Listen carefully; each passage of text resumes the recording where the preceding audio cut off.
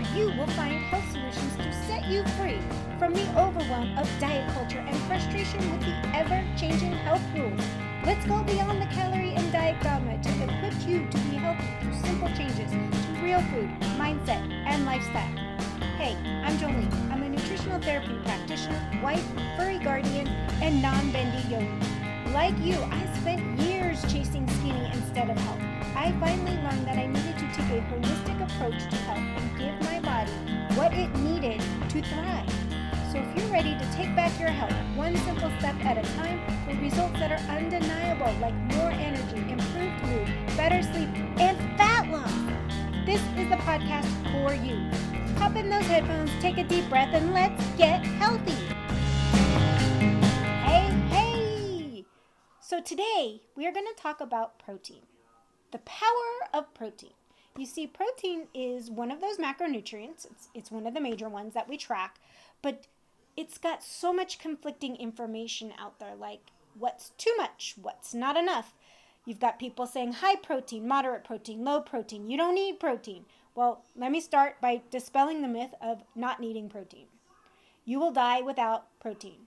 Protein is an essential macronutrient. The amino acids that it is broken down to is essential to build new tissue. As our body regenerates and gets rid of the damaged tissue, it needs the building blocks for new tissue, and amino acids is one of those, and that's what protein gets broken down into.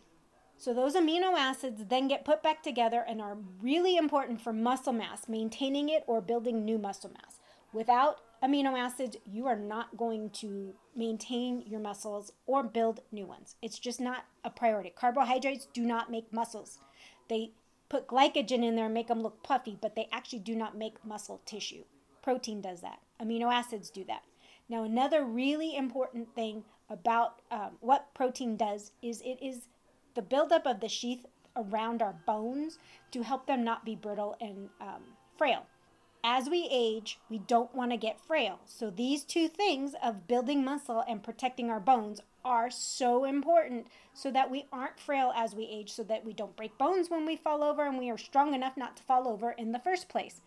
Now that we understand how essential to life protein is, we need to figure out how much do we need. This is difficult because no matter how much research you do, you're going to get different answers. So I'm going to start off by saying that the RDA for protein is the bare minimum you need. This is based on the National Academy of Medicine, and their recommendations is that adults get a minimum of 0.8 grams of protein for every kilogram of body weight per day. However, the National Academy of Medicine also says that you should get anywhere from 10% to 35% of your calories each day from protein. That is a huge range. The science on this isn't settled. It's still being handled, and they're still being fought depending on the pro-protein or the anti-protein side. But the best way to figure out how much protein you need is, one, see how active you are. If you're an active person, don't start at the bare minimum. Start somewhere in the middle and then experiment. Figure out where you actually feel best and your goals are reached. So some things to keep in mind as you figure out how much protein is right for you. There's a few studies I want to point out so that you don't try to go low. Research in China analyzed 7 studies that included more than 250,000 participants who ranged in age from anywhere from their mid-30s to their 80s. Okay? They're followed for an average of 14 years, so this is a pretty long study. People with the most protein in their diets were 20% less likely to have had a stroke during the study period than those with the lowest amount of protein in their diets. Which, even more impressive, the risk of stroke went down 26% for every increase of 20 grams of protein per day. So, more protein, less risk of stroke. Now, this could be mainly because the protein, what it was replacing. It was most likely replacing simple carbohydrates. And we do know from other studies that high insulin increases your risk of stroke. So and high blood sugar. So when you replace that with protein, obviously it reduced your stroke risk, which is phenomenal. And then I found another study that reviewed the optimal protein intake in aging adults. Now, they defined aging adults as those over 40. Do not come at me. I did not define aging adults as over 40. The study did, not me. Okay? Just want to put that out there. But what they found was that the current recommended protein intake is not sufficient for muscle mass or strength maintenance, meaning we should be eating more than the recommended daily allowance. So those are two studies I want you to keep in the back of your mind when you're trying to figure out how much to take in. The RDA most likely isn't going to give you enough to maintain your muscle mass, to maintain your strength, and to prevent the risk of stroke. Okay, we don't want strokes, do we? Now we get into the part of protein that I really enjoy. Protein helps you in your weight loss and weight management efforts. And you might be going, huh? A calorie is a calorie. Calories in, calories out. I know that it matters what kind of calories, but calories in, calories out kind of thing. Take a step back. Everything we eat has a thermogenic effect on the body, meaning it needs energy to just digest it. That also means that while we're digesting it, we're burning more calories. So protein comes with 4 calories per gram, and it takes 20 to 30% of that just to digest it. So we get this little bump in energy expenditure when we eat protein. Now this goes back to the biggest thing that I often say, and you'll hear me say it over and over again. It's not just calories. It's what those calories are made of. This is the perfect example. Carbohydrates only have a thermogenic effect of 5 to 10%. So this is a minimum of like 1.5 to 3 times as much thermogenic effect just by eating protein over those carbohydrates. Now, the other way that it helps with our weight loss and management efforts is that when we ingest protein, like I said, gets broken down into amino acids. And those amino acids just circulate through our bloodstream until it's either used for building blocks for tissues or bones or excreted. Now, it can be stored as fat, but that is such a difficult process on the body that it generally is not stored as fat. In order for the body to store protein as fat, it first has to convert it over to glucose. Then that glucose needs to then be converted over to triglycerides to be stored as fat.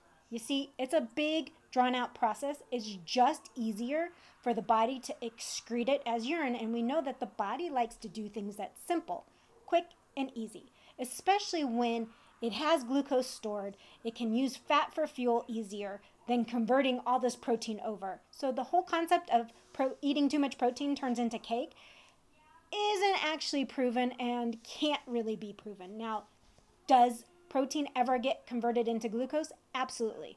If you're on a low carbohydrate diet and your body needs glucose because it always stores a certain amount in the body, it will then use the amino acids for that purpose. So it does do it, but it is not going to do it with excess protein. This is where that concept that excess protein damages the kidneys came from.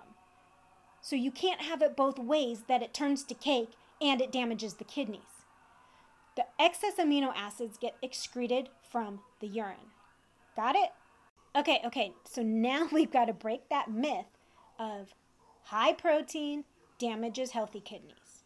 Now, I'm going to put the caveat out there. If you have damaged kidneys, work with your nephrologist. I am not your nephrologist. I'm not your doctor. I am not your medical practitioner. But we are talking specifically about healthy kidney function. This study in the Journal of Nutrition looked at the changes of glomerular filtration rate, which is also known as GFR, and from here on out will be known as GFR, and its actual effect on the kidneys. They concluded that post-intervention GFR comparisons indicated that high-protein diets did result in a higher GFR. However, when the changes of GFR were compared, dietary protein actually had no effect.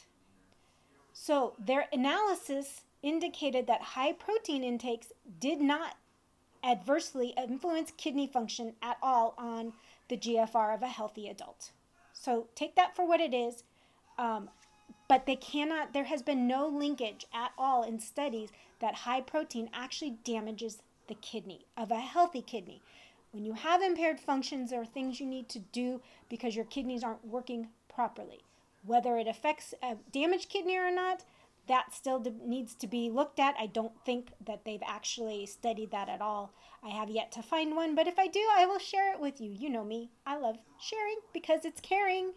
Now that you understand the wonderful benefits of protein, you might be like, woohoo, I'm going to go all in and increase my protein. And now you're wondering how. I'm a big advocate for animal proteins because it is a complete protein. Plant sources of proteins are good as well, but it's really hard to get complete protein, meaning a full amino acid profile from plants. You need to learn how to combine certain ones to get that full amino acid profile, where animal proteins come in a nice, clean, complete package, which makes life a lot easier. They also come with lots of vitamins and minerals and other healthy things that we need in our body, so we don't have to combine with all these other foods as well. So to increase your protein, aim for a minimum of 30 grams of quality protein at each meal if you're a 3-mealer a day person. If you're a 2-mealer a day person, you're going to have to bump that up to 40 to 45 grams. Even if you're a 3-mealer, if that 90 grams per day is not enough, you're going to have to bump that up maybe with a couple of snacks. If you need some great snack ideas, the show notes have a link to a handout of some high protein snack ideas, which will help you get through that part of it. Also in the show notes is a link to what I call a blogcast, which is the blog that corresponds to this podcast, and it will have a list of all the studies I cited in case you want to go read them for yourselves. I just want to make sure that I did not pull this all out of my butt. I did pull it out of actual studies and not thin air. So today's task is to start increasing your protein, play around with it, and see where you feel best. If you have any digestive issues, make sure before your meal, take a shot of apple cider vinegar to help with the digestive juices so you can break down the protein either right before, right after, or within 30-40 minutes before or after will do the trick. It will help you because a lot of times when you increase your protein, you say, I don't like protein, it turns me off, but it's because you're having trouble digesting it because your digestive juices aren't there. It is not high enough to actually break stuff down. So that's something that you need to be aware of. But protein, the most beneficial macronutrient for a thriving aging society, prevents sarcopenia, helps with weight management, weight loss, and it's just tasty. So enjoy your protein. And on that note, friends, I will see you next time. Bye. Thank you so much for tuning in. I hope you enjoyed today's episode. If you found value in what you heard today, I would be incredibly grateful if you could help spread the word. Sharing is caring after all. Share the podcast with others that will find the information helpful. It's through your support that I can continue to grow and bring more amazing content. And if you have a spare moment, I would truly appreciate it if you could leave a review on your favorite podcast platform. Your feedback means the world to me, and it also helps others discover my show. I read every review and take your suggestions to heart, so please don't hesitate to let me know what you think. Remember, you can stay connected with me by following me on Instagram or visiting the website at holistichealthmadesimple.com. I love hearing from our listeners, so feel free to reach out, share your thoughts, ideas, and even suggestions for future episodes. See you later.